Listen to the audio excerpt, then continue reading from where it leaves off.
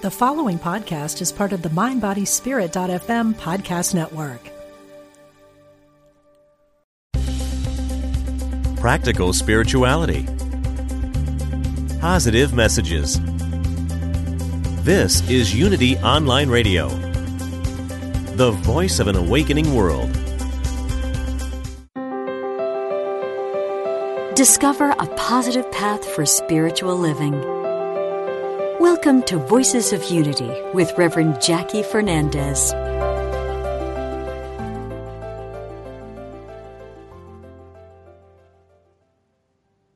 Well, Happy New Year, Voices of Unity listeners. Welcome to 2021 on Voices of Unity. I'm Reverend Jackie Fernandez, and it is my great joy to be back with you after a holiday break, as time would have it, as the calendar would have it. And I'm so excited to bring to you a wonderful guest this morning, Dr. Rima Benario. Welcome to Voices of Unity, Rima.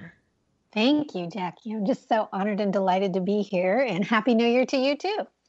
Thank you. Rima, for those of you who don't know, and I'm sure many of you do, because Rima is not new to the Unity Circle of people, but if you don't know, if she is new to you, she is Dr. Rima Benario, an author, teacher, energy healer, and soul coach who supports people in embodying their sacred feminine sovereignty, which is why I invited Rima to the very first episode of Womankind, which is a new online series that my spiritual community, Unity Church of Overland Park, has partnered with Unity Temple on the Plaza to create this monthly virtual platform. At some point, we hope to come together in person, but for now it is virtual. And for January, which kicks off this Wednesday, January 6th, features Marianne Williamson, Don Miguel Ruiz Jr., and Heather Ashamara as our guests. And, of course, Dr. Rima Benario. She comes on for our daily practice segment, which I think is such an important way to end each episode with a tool and a daily practice that people can bring forward in terms of bringing forth the divine feminine and that kind of energy in your life. And so, having worked with Rima, having worked with you on that episode, I thought, wow, let's bring her on Voices of Unity so we can talk more, because it was such a short segment. And I thought, oh, we got to swim in this a little bit more. So tell us, I know many Unity people will know you because of the book. So tell us about that project. About the Who Have You Come Here to Be work? Yes. Yeah. So probably it's been about 12 years ago now, I joined forces with Dr. Gary Simmons and Dr. Jane Simmons, and really was supporting Gary's work as I was doing some consulting for Unity Worldwide. And he was working as the vice president there and at the time, and really talking to churches about organizational development. And one of the key aspects of that is leadership development. And in the process, he was describing this important concept of recognizing that when we're living in principle and we're recognizing that there's only one power and one presence, there's a way of living where you show up with nothing and no one against you. It can't be against you. It has to be for you. And it's up to us to sort of dig around and figure out how is this situation for me, even if it looks against me. And so he was in that process of teaching that, and through my association with him, we realized that there was a whole body of work available that needed to be birthed related to actually understanding the shadow side of spirituality and how it is that we can forget who we are and really instead choose to create a structure that allows us to be who we've come here to be. And when we're in that place of being who we've come here to be, it's a lot easier to see how life is for us.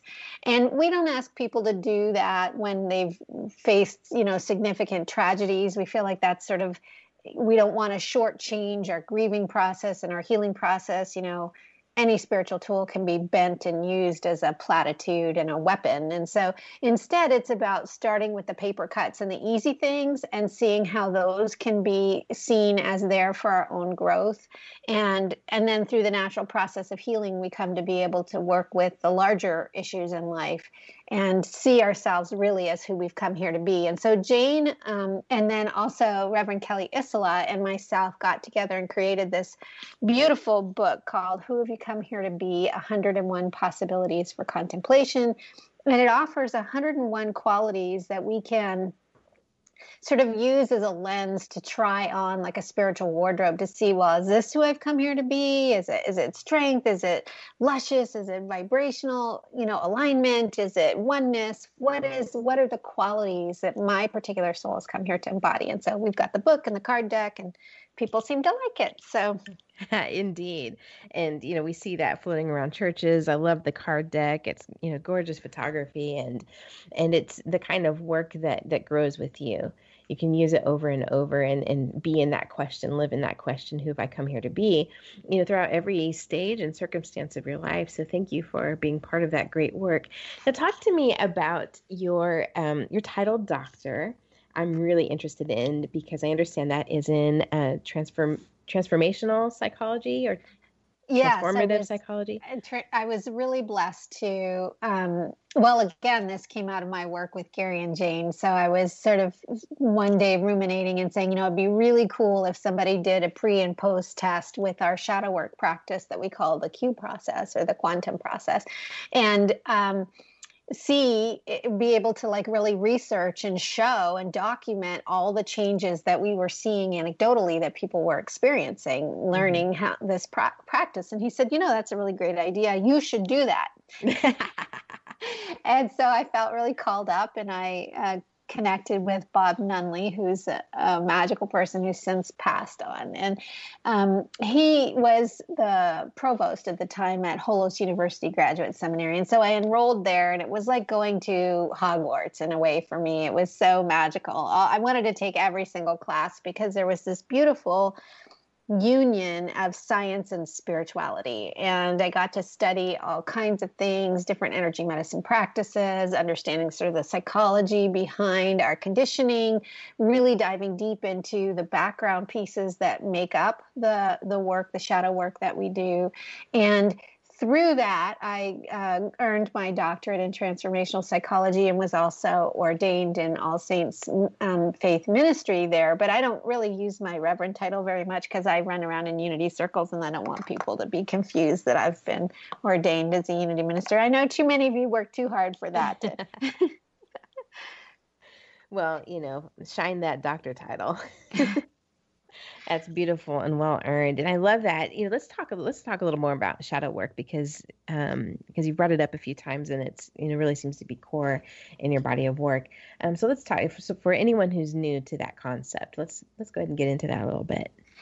Yeah, so the term shadow was coined by Carl Jung, who's one of the fathers of modern day psychology. He sort of was building on Freud's work, and Freud was looking at a lot of dysfunction in people's lives, but he sort of got, I think, stuck in the world of detailing all the different forms of neuroses. And Jung took a much more spiritual approach. He sort of felt like, in general, people are wonderful people that are struggling to create meaning in their lives. And what happens is we have aspects of ourselves that through our life experience, we end up coming to believe they're not acceptable, or they're not welcome, or there's something about it that's not safe to express. And so they without our intention go into hiding. It's sort of just like a psychological defense mechanism where we push these aspects of ourselves into what Robert Bly calls the long black bag. And generally speaking, somewhere around 30 or so for a lot of people, stuff starts to hit the fan, and all that repressed upset, if we haven't had conscious awareness of it before, starts to show itself. And these shadow aspects are sometimes unhealed parts of ourselves. They can also be what's called the golden shadow, which is beautiful aspects of ourselves, our brilliance, our magnificence that we were told that we should tamp down or turn down, not shine so bright. There also are sort of lower impulses. When we're children, we don't want to share toys because we really want to have it ourselves, so we get to feel, oh my gosh, I'm selfish. And then somehow that ends up making us feel uncomfortable with our own desire and our own wants and needs, and we sort of repress that.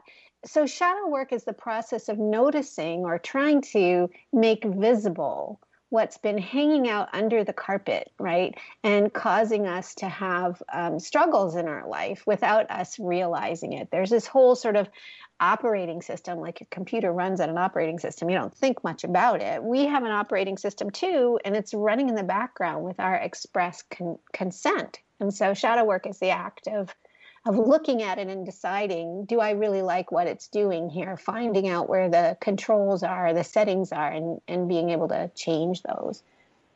Got you. I love that. And I love the concept of the golden shadow. That's new to me. I hadn't heard that.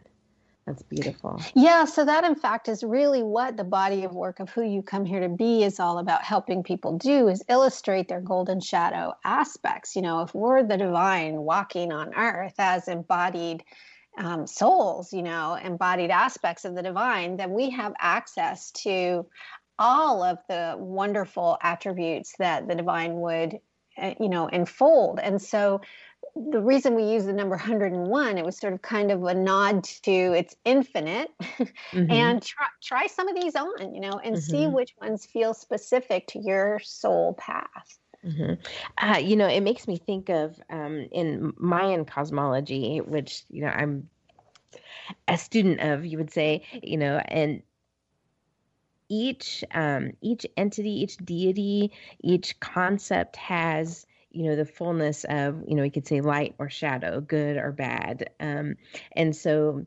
there's the overworld and the underworld, and all of it together creates the whole. And it reminds me of what you're saying. It makes me think of that. Yeah. And so that each deity it's not just that they're the good gods and goddesses and the evil gods and goddesses. It's both in the same.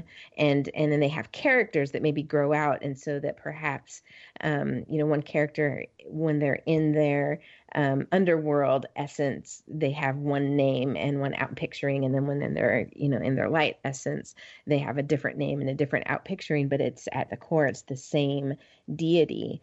And that concept, isn't that beautiful? Like, mm-hmm. So we don't have to separate it and break it. We're so stuck in our human ego mind in the polarities. It's either this or it's that. It's black or it's white. It's good or it's bad. It's desirable or it's undesirable. But living life is all about the spaces between those polarities.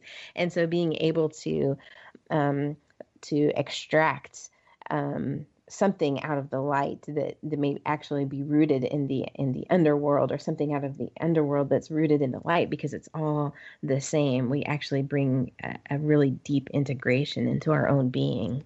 Yeah, that's the key, I believe, for healthy self-expression, is this recognition of integration is the ultimate goal. All of us is welcome here. And it may be messy and dirty, and we may have things we need to learn and heal.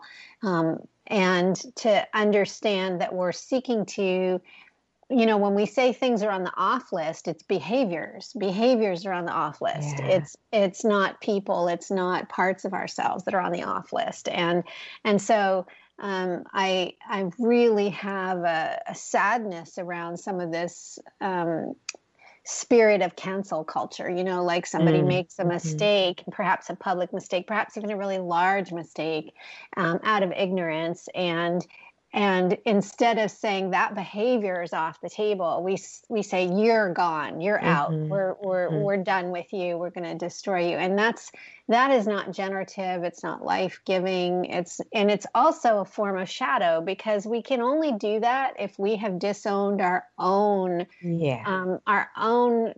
mistake maker, our own, the part of us that can be unconscious and do things, even sometimes willfully, that hurt people. I mean, we all have those parts of ourselves. And so the work of and someone on the path of enlightenment, or someone seeking to be more spiritual, or what I call the priestess and the queen, because I work primarily with feminine archetypes, is to see and hold everything you're describing. And this is, as you say, not new. It's in the Mayan pantheon. You can see it in the Greek and Roman gods.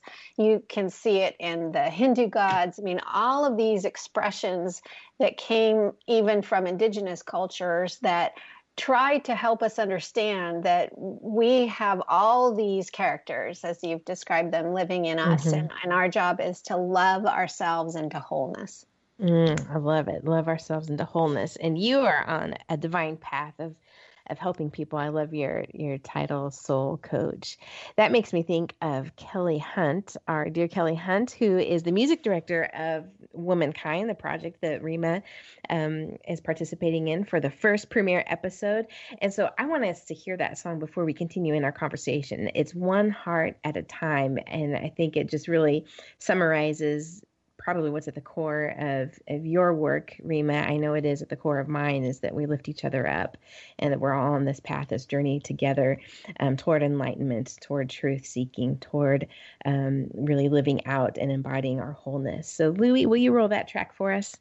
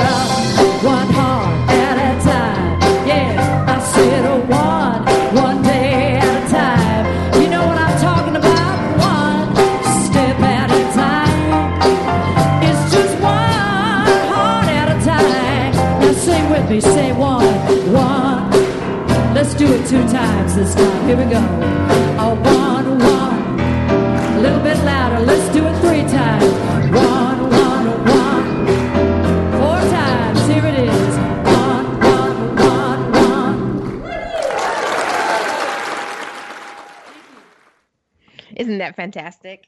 Oh man, I was over here dancing away. That was Me brilliant. too. Oh, you just can't help it with that song. And so that recording was at Unity Church of Overland Park Live a few years back. But Kelly will be performing that song live with us at Womankind. And so let's, one heart at a time, we lift each other up. let's get into the work of transformation, of personal transformation. And, on your website, you talk about, the secret ingredients and what the keys are to making true lasting change. So what I want to hear first, before we get into like practical life application, is what really sings for you in your work? Like what is your total jam? What's at the core of everything you do? Oh gosh, that's such a great question. When I started on this journey, I had a thirst for knowledge. I really wanted to understand what it meant to live in a spiritual way. I felt this longing, for something deeper and more meaningful. And I was had some struggles in my early life. I had a short 3-year marriage that was very painful in my 20s, and eventually found my way to Unity. And a lot of the work was about sort of head learning. And through my process, I was able to sort of take that 18-inch, very, very long road from the head to the heart and open my heart and begin to feel a kind of universal love in my life, which was so beautiful and so helpful. And then through the shadow work process, I was able to kind of move through the things in my life that were in the way of me fully expressing what I'd come to know myself to be, which is this divine expression. And there was still another piece of the puzzle that was waiting for me that was really a great surprise to me. And this was this idea of actually living in my body and being embodied. And for me, that was the last stop on the journey that, not that there isn't more to be always discovered, but for me, that was like it opened a whole new world of wisdom and information of actually what can come from having a relationship, a true relationship with my body. Like a lot of people, I'd learned early on that my body was not a safe place to be. It didn't feel safe. I felt always unsettled and rattled and, impinged upon. And I didn't have the tools to be able to be comfortable in my body. And I needed to do some healing work around my growing up experiences. And so my work now really focuses on helping people find that wisdom and live from that embodied place so that all of the knowledge and all of the heart love can really inform the world in a very, very practical way, inform our life choices in a practical way. And so I would say that when I think about the secrets to really finding that deeper layers of happiness, it's understanding that we have these multiple expressions of ourselves and making sure that we are seeking to embody and integrate all of those aspects of ourselves. We've got our mental sovereignty on board. We've got our emotional sovereignty on board. We have physical sovereignty on board. We have a sense of our own energetic sovereignty. We're aware of our energy body and how our energy body operates. We've got tools to use that, as well as spiritual sovereignty. I mean, the whole ball of wax, if you will. And so I operate now through these lens of these 7 archetypes that help me help others and help me keep myself in a place where I'm integrating and living from all of these amazing aspects of myself. So, you're just low key, moving and grooving in your human body, fully divine, bringing it all together. I love how you really bring a grounding. I think the work, like doing the body work of embodying our soul, for me in my experience has been really about grounding. So it's really easy to get, actually to really avoid a lot of growth and truth experience when we keep our spirituality in our head or sort of out in the clouds.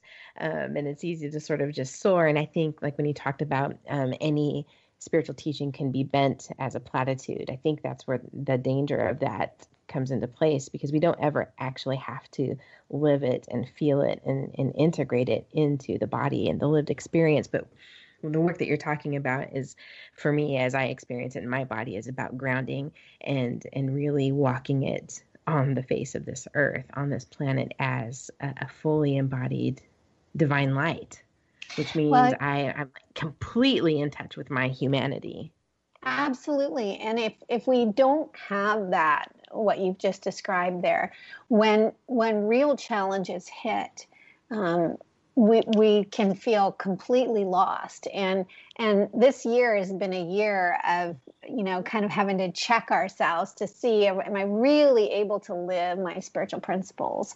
And that's not to say that we're immune from, grief and sadness. In fact, I think that what's been true for me and I see in my students is that the more they embrace this work, the more skill they have at actually sitting with and being with those more difficult emotions as they arise. And, the only way out is through, they say. Mm-hmm. And so if you don't take the journey through, you're just stuffing. And one day, it will explode, or whether it shows up perhaps in a lack of health or whatever it might be. And we're just not going to be able to live optimally if we're avoiding the work, avoiding ourselves and the more difficult aspects. Yeah. And also what I love that you brought up too, is that it's not about sort of forcing it abusively into our present mind when we are really enduring a difficult challenge. That it's also that there's a kindness and compassion that comes into this work. I think that there's an inner violence that happens when people sort of try to take a teaching and shove it into their soul. Like, I have to do this, I have to be this. It is the opposite of the actual teaching when we do that. And I think so many people really just do that in the quiet. That I'm just going to do this. I'm going to, repeat this affirmation and drive it into my brain and into my soul. And it's actually an inner violence that's occurring. Yeah. So that's such a subtle place to be exploring. And it's really juicy because there's this last stop on the shadow train, if you will, when we're first opening to this idea of shadow that's called the spiritual shadow, or the imposter. And the imposter is somebody who wants us to think we're finished. Hold on. Hold that thought right there. We'll come back after this break with Dr. Rima Benario, and we're going to talk about transformation, and we're going to talk about the imposter.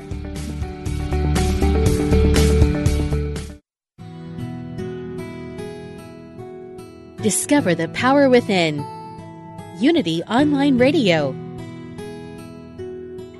The voice of an awakening world. Thanks for joining us.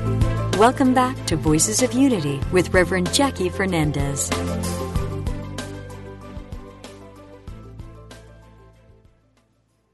And we are having a juicy conversation today with Dr. Rima Benario, and we're just getting into some good stuff about the imposter syndrome. So talk to us more about the imposter.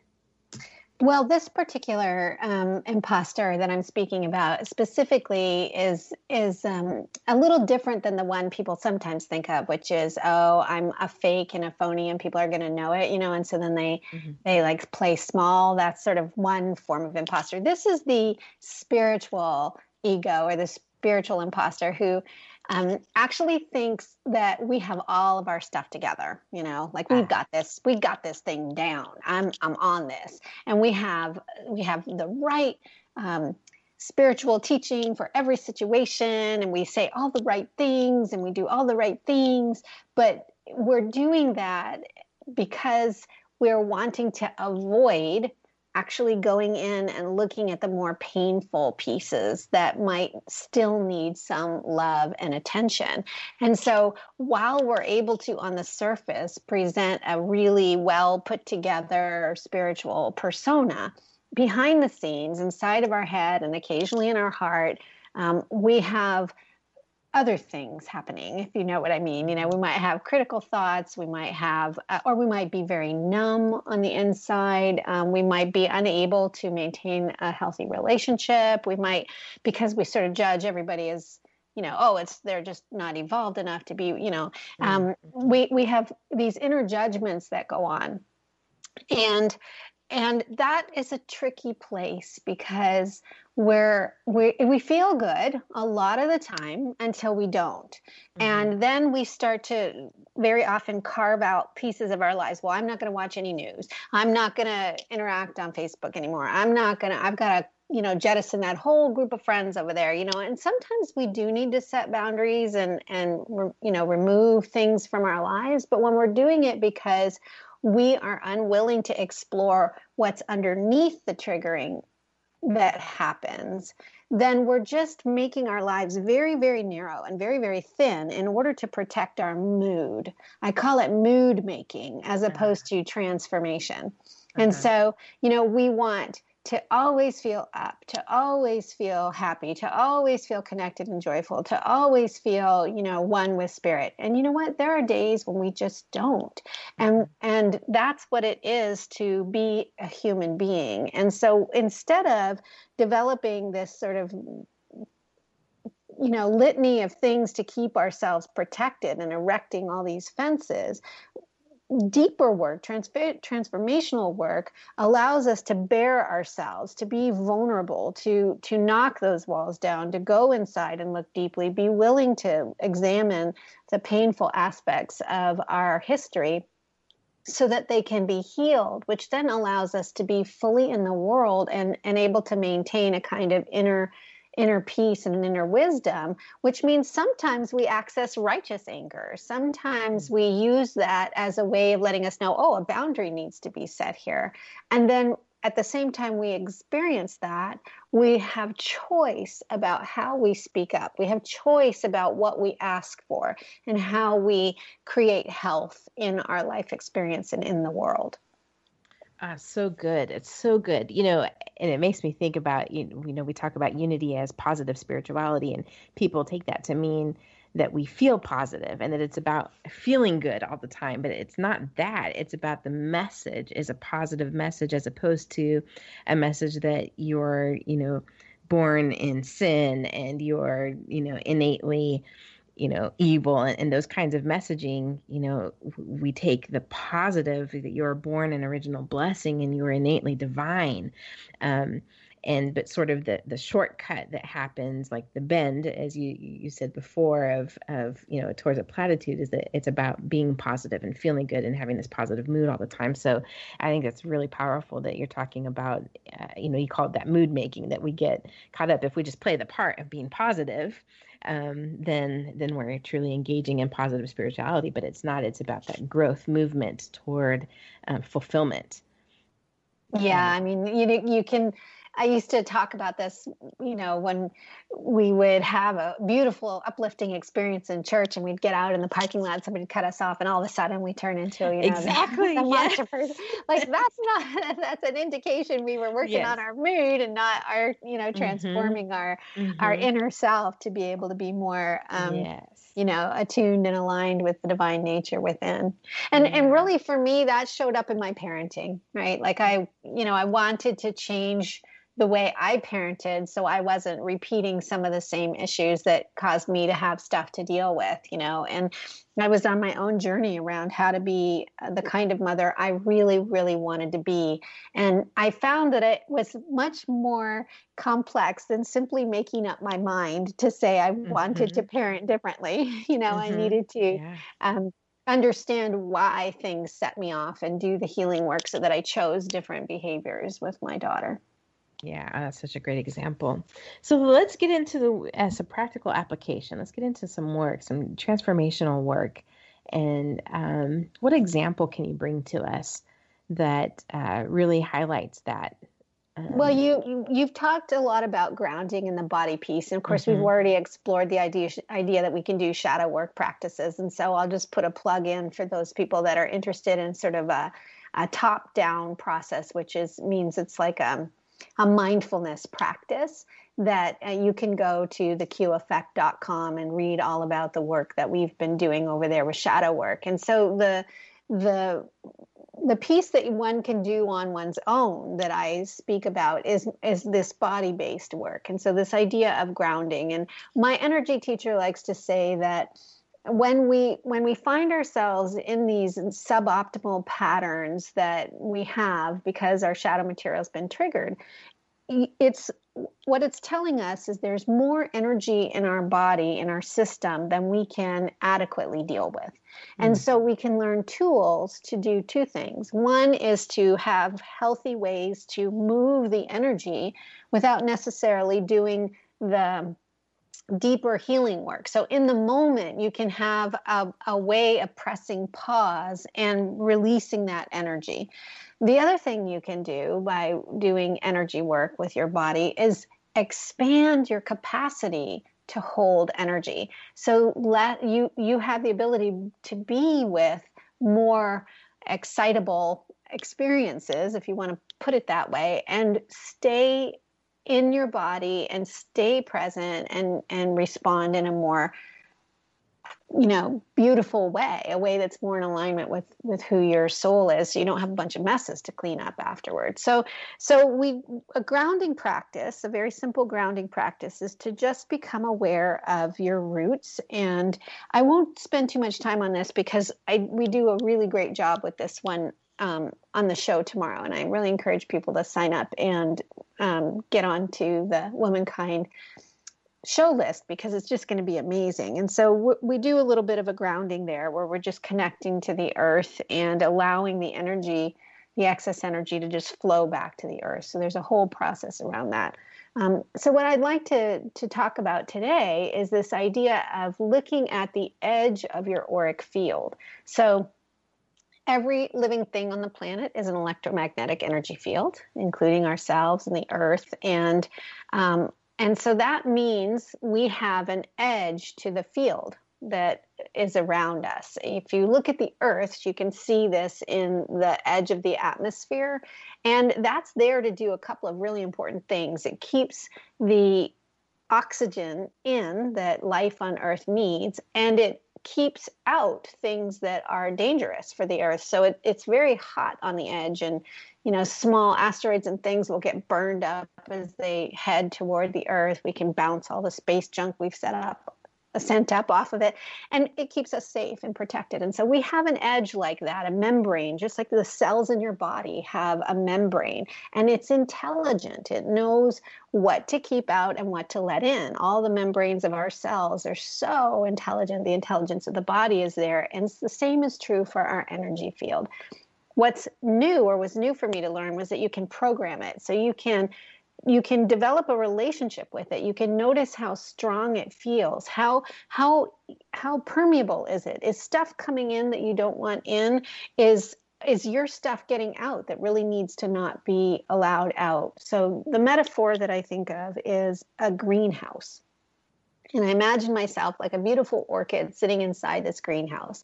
And I need light to come in, and I need heat to come in, and I need to be able to keep that heat inside so that I can grow if there's cold outside.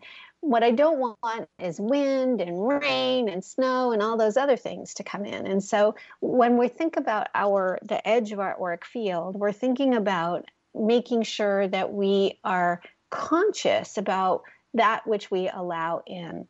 And so there's a visualization that we can do right now where I just invite people to close their eyes if they feel comfortable, and put your arms out to the sides like you're extending your arms all the way out. And I like to put my hands face up. So it's sort of the opposite of prayer pose, where you bring your hands into touch in the middle, open your arms out. And then just using your active imagination, begin to move up and down and see if you can feel the edge of your auric field. See if you can make contact with it with your hands. Usually that's about where it sits. And I've been doing this practice for so long that right now I can actually feel heat. And so sometimes you'll notice that it feels like a color. You might see a color come in. You might notice that it has a bit of an attitude. It might be saying, hey, where you been all my life? Or it might be really grateful and happy to be making this contact with you.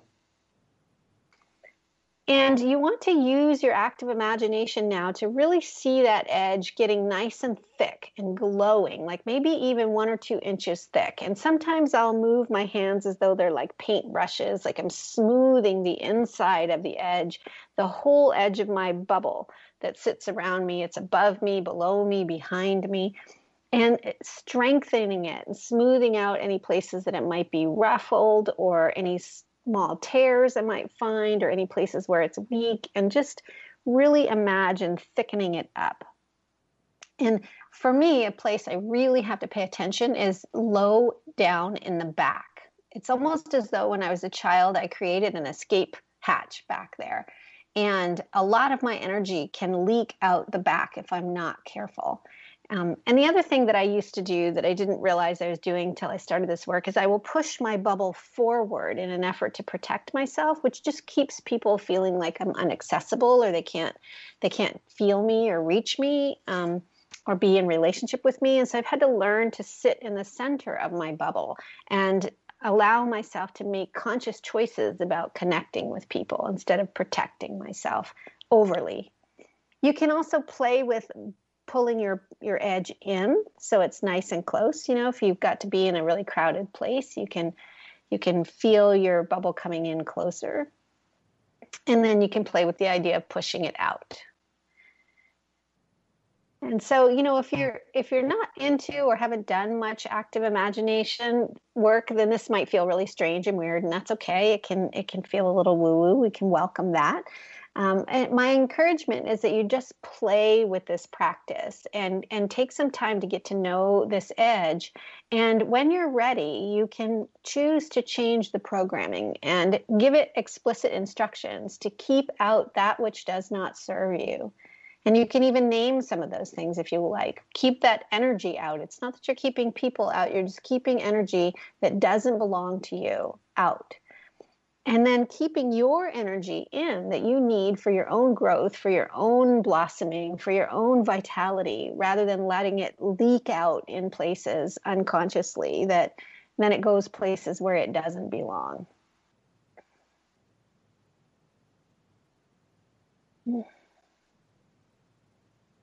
Yeah. So Jackie, I'm curious what your experience is of that. This is amazing. I have done some of this work before, but it's been a little bit since I've done it quite in this way.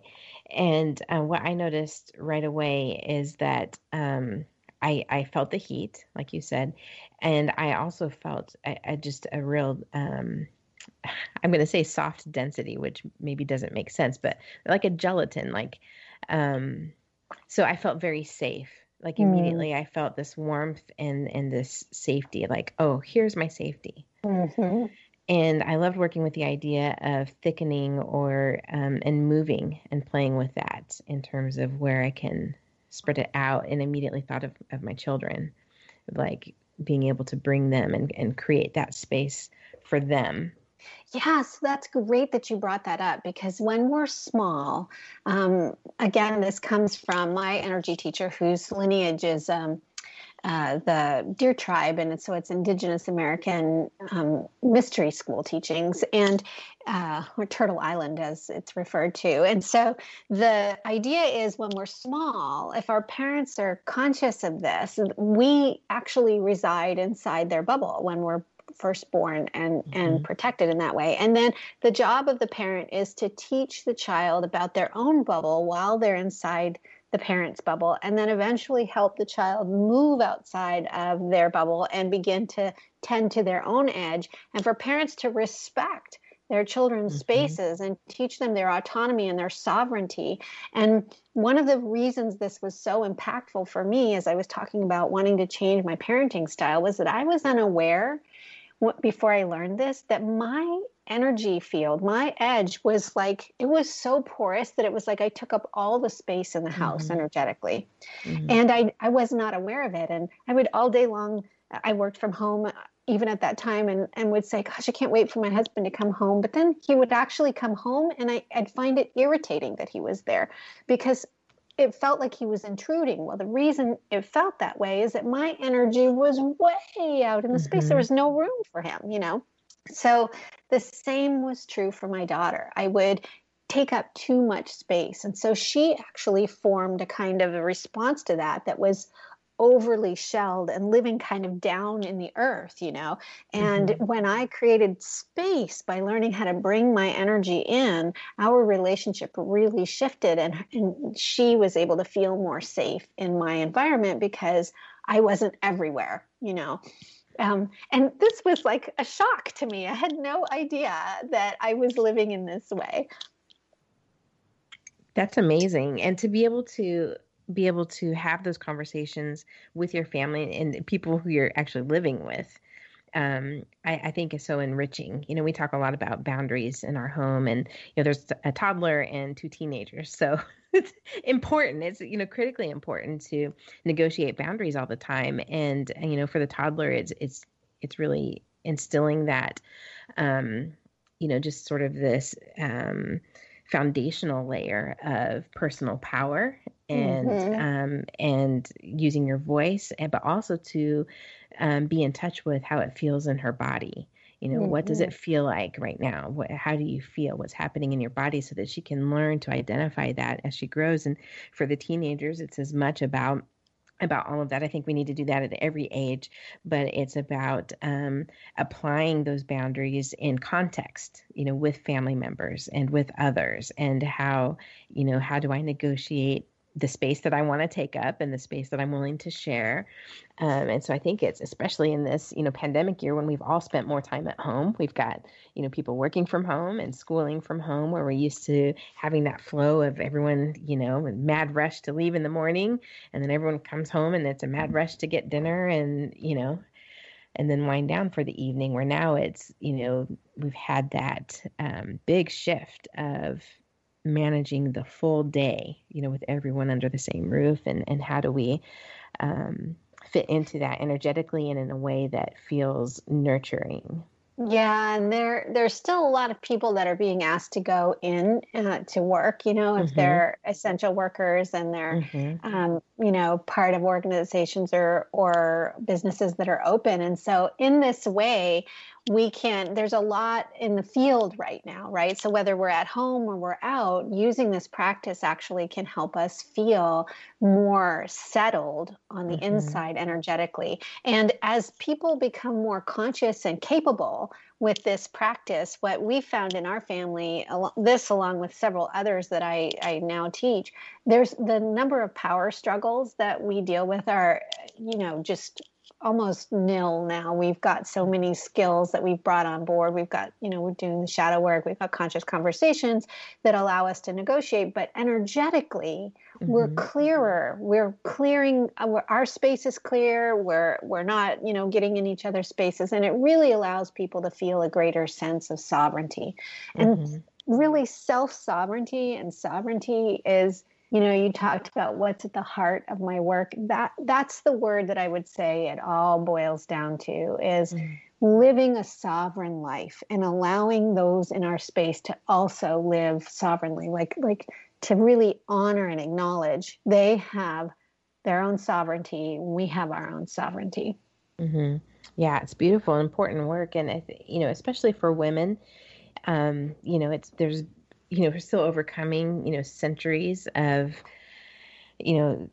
personal sovereignty having been stripped, from us. And so I think that, the sort of the levels and the evolution of just even feminism, and then also bringing that into spirituality, it's ongoing generational work for us. And as we do this kind of work, we heal it backwards and we heal it forwards. Absolutely. It's really powerful. And I would say even men, have had their feminine aspects.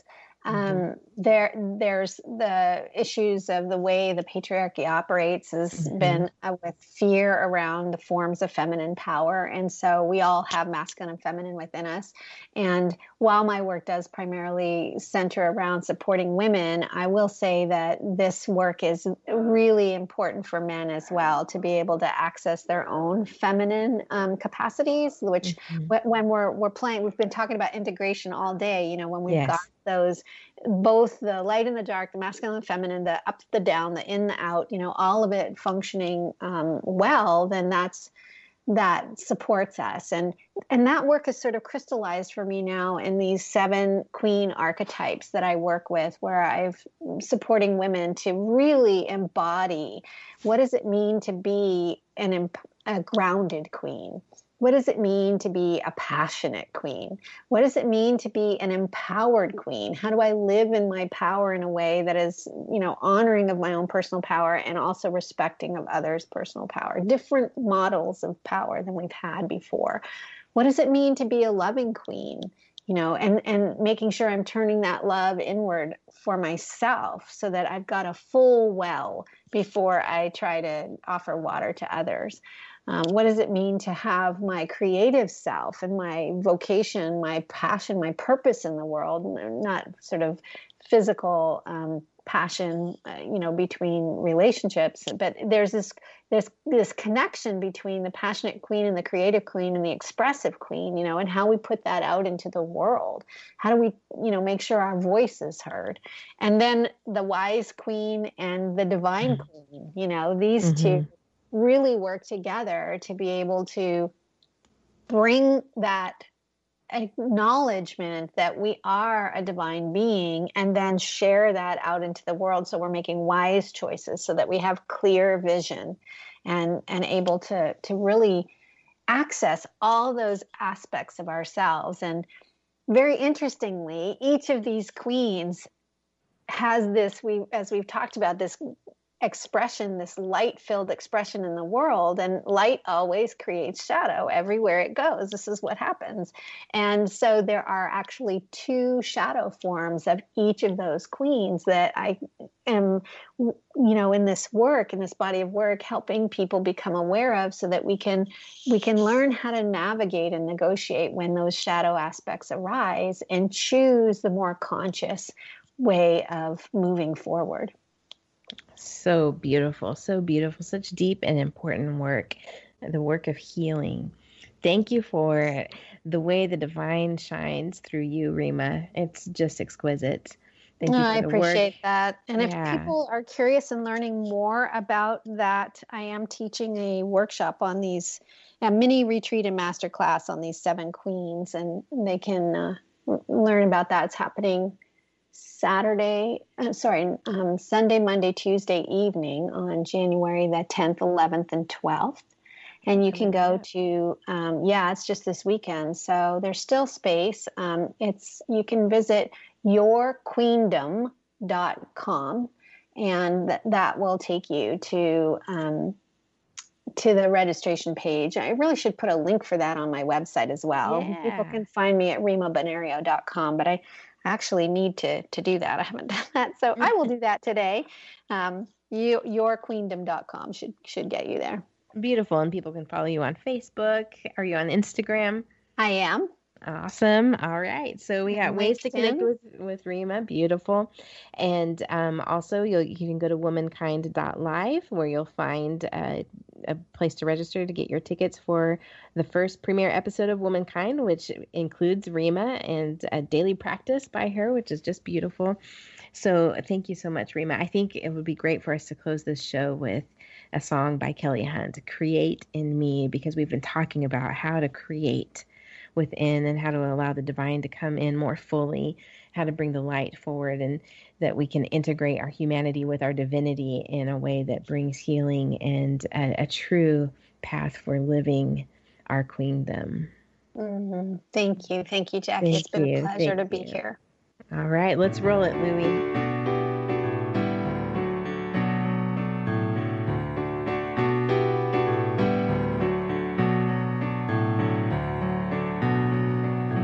Life is shaped by who we say we've come here to be. Created me. The door is open if we are willing to walk consciously. Oh, create in me my wild wildest dreams come true. Thank you for listening. This is Unity Online Radio, the voice of an awakening world.